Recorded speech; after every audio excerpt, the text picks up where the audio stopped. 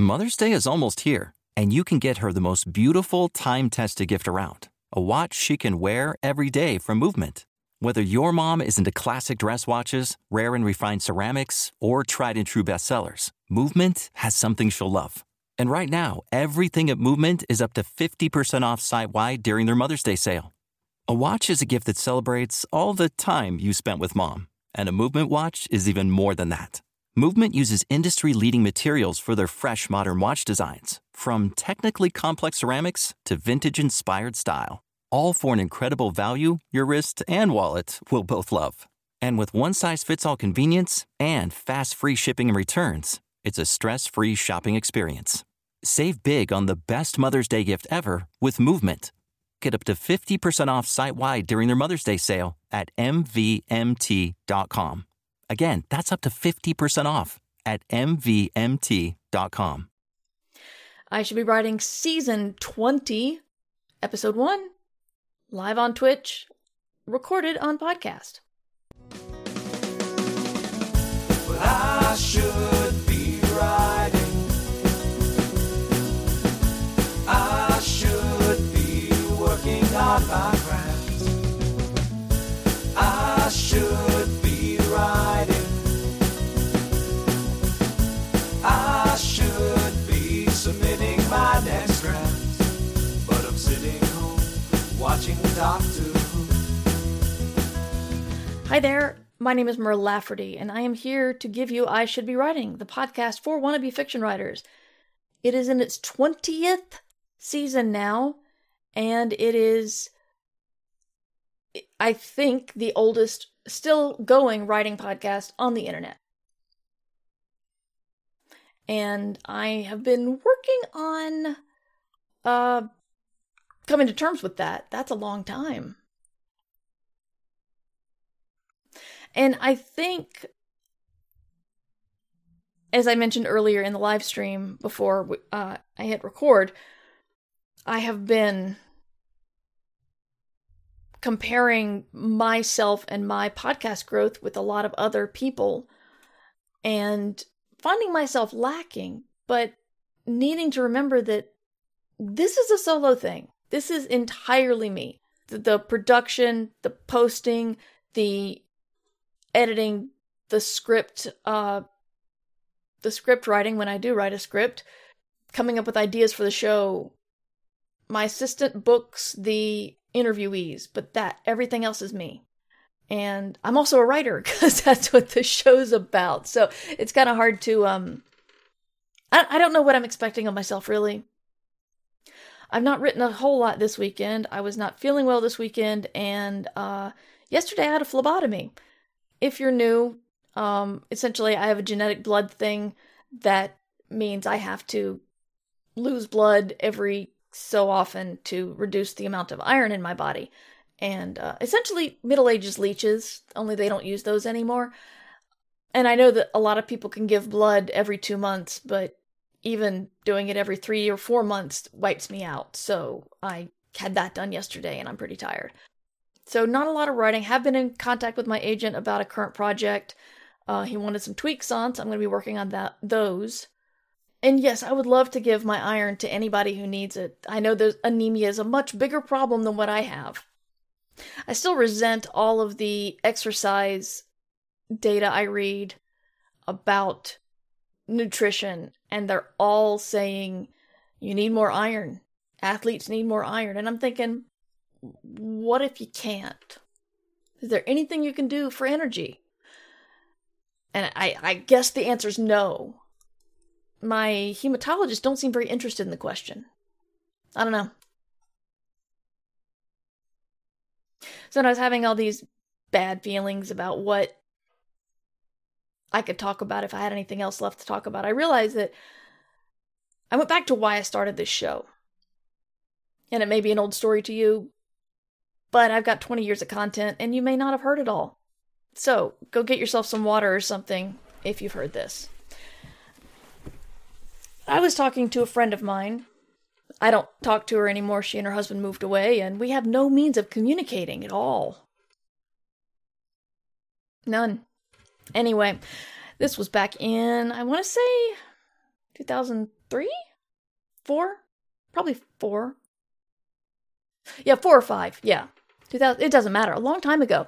And she was a wannabe writer and I was a wannabe writer. I'm like, hey, let's start a writing group. Let's get together and critique each other's stuff. And she went, no way. Because I'm afraid someone's going to steal my stuff. And I thought, that doesn't make a lot of sense. I mean, can someone steal your stuff? Yes. But that's like saying you don't want to get into a car because you might get into an accident. Do car accidents happen? Yes. But that doesn't stop you from going to the store or going on a road trip with your family. There are, danger is such a strong word, trials and pitfalls in every single thing we do. But she was adamant. She was not going to be in a writer's group because she was afraid people would steal her work. And I'm thinking, but what about, are you going to be afraid to give it to an agent? This was before e-publishing was huge. So, I don't know where her thoughts went for her career. But I just remember her saying, absolutely not, because people would steal her stuff. That made me realize that I was a total wannabe, had not sold anything except for some role-playing game work, like storytelling chapters and write-ups of existing settings with new plot points, which was awesome. But I'm saying that was the only pro-fiction type stuff I'd been doing. Had not sold a story, had not sold a book. But I thought, well, I don't know a lot, but I know more than she does. And so that's what I wanted to do with I Should Be Writing, is give the listeners information while still admitting I may not have it all. But I had good connections with the guys who did the Dragon page, and they had interviewed a lot of novelists. And I was going to a lot of cons, so I could either get a contact from them or go to conventions and interview authors. I found out that authors really like to talk about themselves. I think maybe 1 or 2 people have outright said no to an interview. As I got started on my writing career, I realized that I was more airing my own worries and vulnerabilities on the show, including struggles with mental health, and I was a parent of a toddler at the time. That's another frightening thing of time passing. That kid, I just booked the hotel room for their graduation from college. So anyway, time passes. So when I would come on I Should Be Writing, I would talk about the various problems I was having and how I was trying to deal with them, but also to let people know that they weren't alone. And I found out, spoiler, as you move along in your career, those fears evolve, but they're still there. I had an idea this weekend. It felt like one of those, what's wrong with me? Why haven't I thought about this before kind of thing, where I thought I could sell one of my existing novellas, like podcast novellas, to a small press. But then I thought, then I'll have to take it off of Amazon, and then I'll have to take it off BNN, and maybe my agent wants to take a look at it and see if he can sell it. And then I'm just like, this is my work, and this is my career, and I can do what I want. Talking to people who know more than me is often a good idea, but the worst thing that can happen is people can say no. But realizing that I was in charge was scary. I have ADHD, executive function, not very good. And I realized that I'm doing this I continue to do this podcast because of, every once in a while someone will tell me that me being honest about my depression encouraged them to talk to their doctor. And if I can get anybody out of the pit that is mental illness and into becoming a working creative person, that is the biggest reward for me. I've had people start listening to my show and then become much more successful authors than I have been. And I'm very proud of that. But I'm more proud of the fact that I just helped people get a leg up and be creative again. But the other thing, the reason why I keep coming back here is, like I said, those fears don't go away. Imposter syndrome does not go away. It just evolves. I am having severe imposter syndrome right now because I'm a guest on the Joko cruise. Did you know that you can join the Joko cruise still? And you can use MER24 when you sign up. And you'll get neat stuff from me, like handmade dice and an exclusive t-shirt. But I'm looking at the other people on the Joko cruise and I'm like, oh my God, severe imposter syndrome. So it stays. I sometimes don't know what to do with a plot or a character or a conflict. I don't know where to start books. An agent or editor will tell me something that I'm not sure I agree with and I won't know what to do. And I think I'm always going to be like this. So that's another reason why I still do it, because those feelings are still there and I have to work through them. And the good news I have, when I told you the bad news that you're still going to have these hang-ups, the good news is that you'll know you can move past it. And that's what makes a pro, is when you have the same feelings of, do I even belong here? And then you do it anyway. But one thing I have learned in the 20 years that I've been doing this is it's tiring to have confidence. It's tiring to pretend to have confidence. Imposter syndrome is very tiring. And when it wins is when you just feel kind of deflated and go, okay, I don't belong there, whether there is metaphorical or literal. My story doesn't belong in that anthology. I might as well just not send it. Or my story doesn't belong in the top tier science fiction magazines. I'm going to start off with this free magazine. And constant vigilance is required to remind yourself that you're in charge of your own career. Agents work for you. Editors work with you. But you're in charge of your career. And that is terrifying, especially for those of us who were Gen X, still are Gen X, but who are Gen X and remember that feeling that oh so frequently said with the tired tone of voice, which is, you've just got so much potential. I dropped my pen. You've just got so much potential. Knowing I have a lot of potential is also scary, but they were right. They just didn't understand why I couldn't tap into that potential. But knowing that I'm in charge of my own career reminds me that, yes, I did have potential. I do have potential. And if I get an idea, I'm the only one who's going to stop me. There's so many ways to publish things these days. There is absolutely nothing stopping you from doing almost any creative thing you want to do. And getting it in front of people. Will they look? Will they like it? That's on you. But the technology's there for you to do almost anything you want.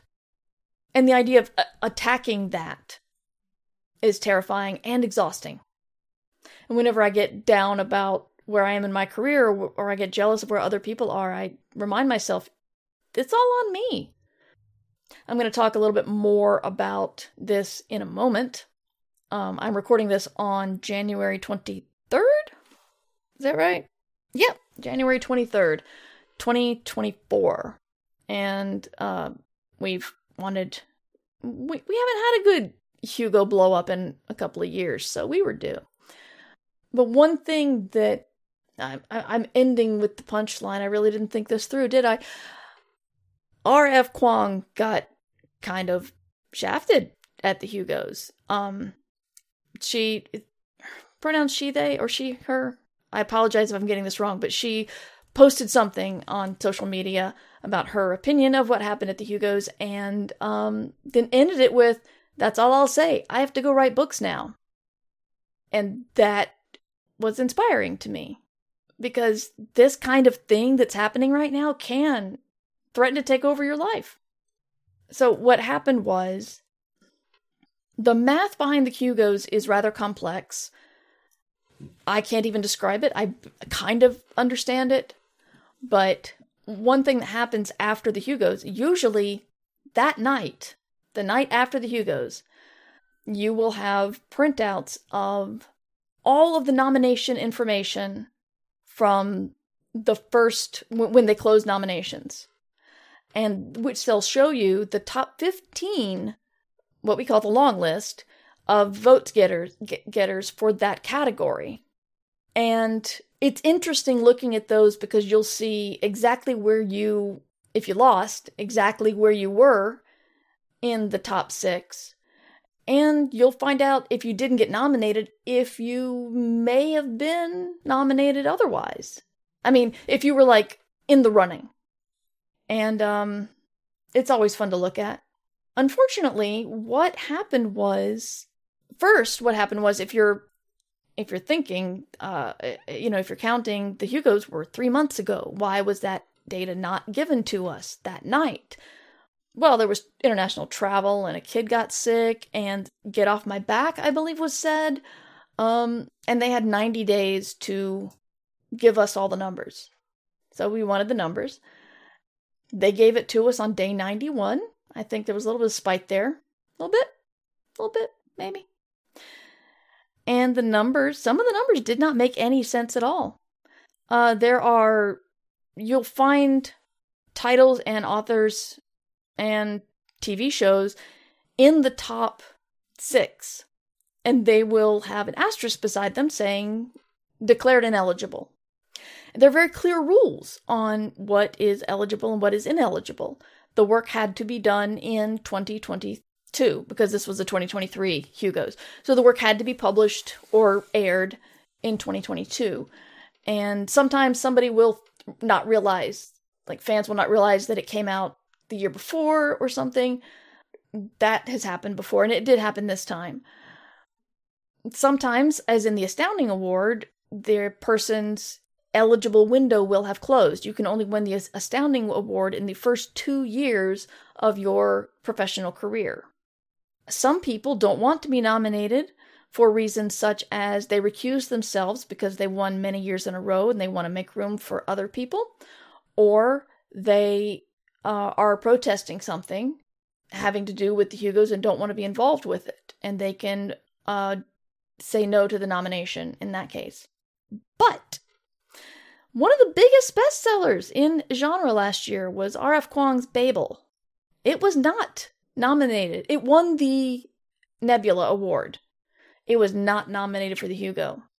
And when you look at the nomination numbers, it was there in the top 3, really close to Nettle and Bone, which eventually won, and Legends and Lattes. Babel was science fiction fantasy. Babel was published in 2022. There is absolutely no reason Babel should have been pulled unless Kuang pulled it. Kuang did not pull it. People are quite upset. This happened also in the fan writer category.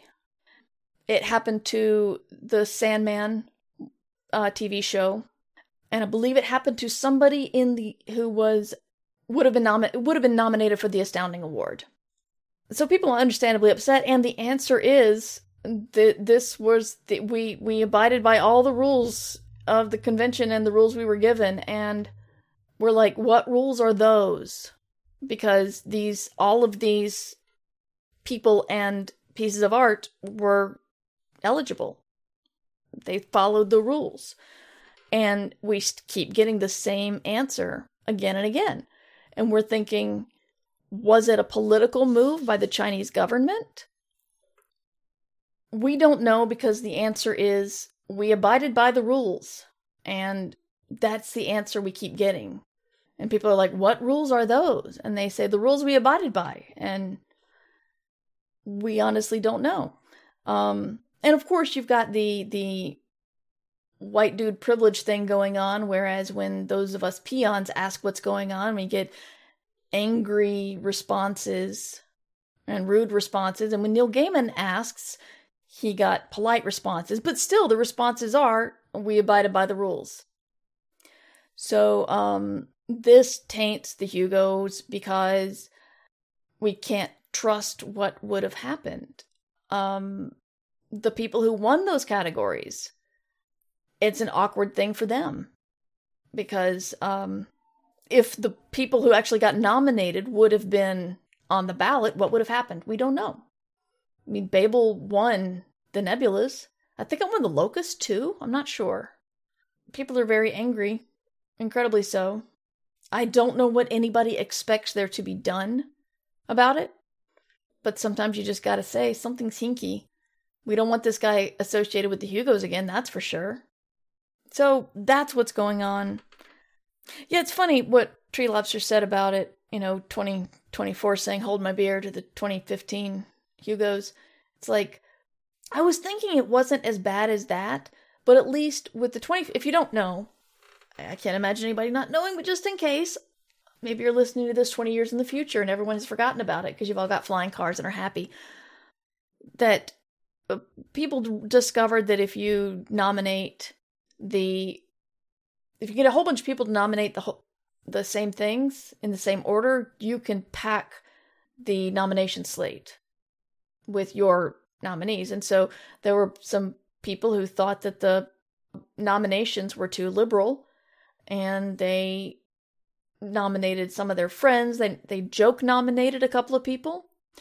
They nominated some poor people who were liberal but on their slate, and therefore they got harassed.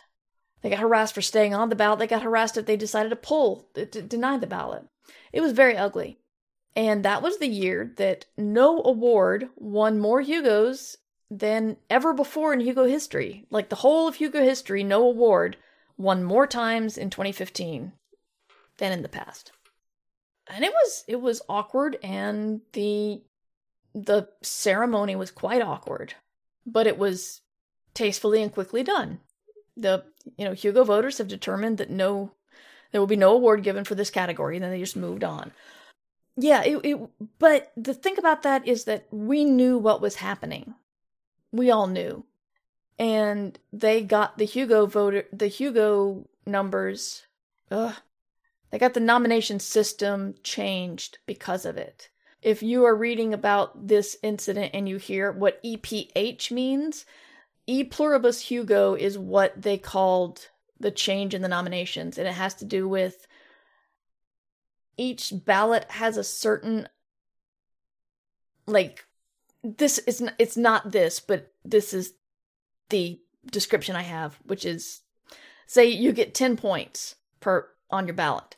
And so if you want to nominate one novel, and that's it, that novel gets your 10 points. If you want to nominate 2 novels, it's split between them. So you've got 5 points for this novel and 5 points for that novel. It's a lot more nuanced and complicated, but that's essentially it. So that way, it discourages slate voting. So, and that dealt with the problem. They still managed to mess with a couple of Hugos, but not as badly as 2015. But it showed there was a big weakness in the Hugo nomination process. We fixed it. But we don't know what happened here. There's also some math things. When people did math on some of the ballots, they came up with like over 100% of the ballots, and that's not possible. So it's just been ugly. That's really it. And we don't know what happened, so we don't know how we can fix it. But I think there are some of us, like a lot of the fan writers, are good at this. I recommend Jason Sanford's Genre Grapevine and several others. If you just look at the ballot and look at who the fan writers are, they're all covering this. All the nominees. Paul Weimer, I believe that's how his last name is pronounced. I apologize, Paul, if I mangled that. Was the fan writer left off the ballot. And no one told him he was ineligible. And he did a lot of good work in 2022. So it's a mess. And the more you mess with the brightest, most exciting award in your genre, the less credibility it has. So they damaged what we think of when we think of the Hugos. So, but I am not an arguer. I am not a problem solver in those kinds of realms. So my point is that all I can do is keep writing. Because I'm not a fan. I'm not a fan writer. I'm not a arguer or critic. I just know it sucks. And I know that something needs to be done, but I don't know what can be done. And I know I got to keep writing. And that's what makes it tiring. is that nobody can do it for me and nobody can tell me to do it. So constant vigilance is required, but take it easy on yourself. The thing is, emotions are not reality, not necessarily. And so on the days when you feel low, like you're a crap writer and you're never, ever, ever going to get something published or get something better published or get something on the awards ballot or whatever, you know, like I say with the rejections, just let yourself feel crappy for a day. But know the next day you need to get back to work because those emotions you were feeling are not real. Some emotions are reality. A lot of the rage felt about the Hugos is absolutely legitimate. But the interior struggles we have where we tell ourselves horribly, meanly, that we don't belong, those aren't reality. So I am trying to get back into live streaming Tuesday, Thursday, 3 p.m. That is when I Should Be Writing is live. You can also download this, the whole episode from Patreon or Substack. And patreon.com/mightymur. And you can, or you can subscribe to the free podcast and get it a little bit later over at murverse.com. That's also where you can find all my books. My latest book, Chaos Terminal, came out in November, and it's right here, and it's pretty. I'm showing a picture to the camera.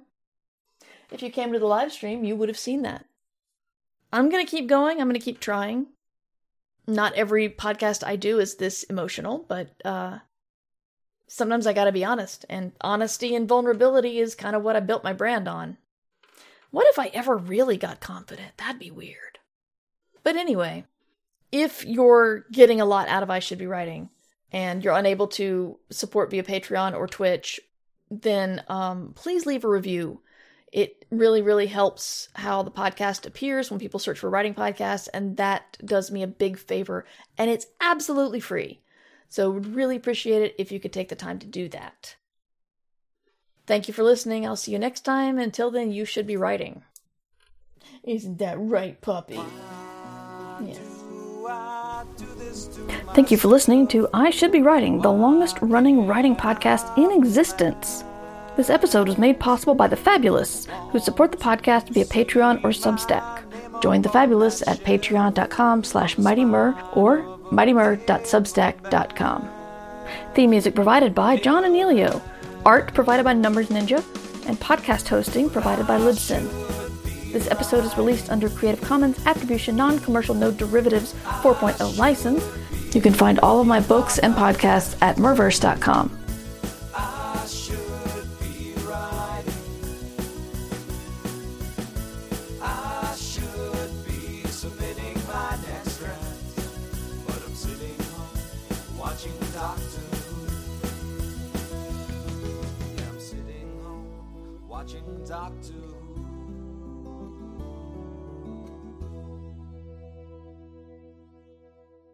Tune in next time when you'll hear Mur Lafferty say, "I'd like to see Connie Willis and Margaret Atwood fight."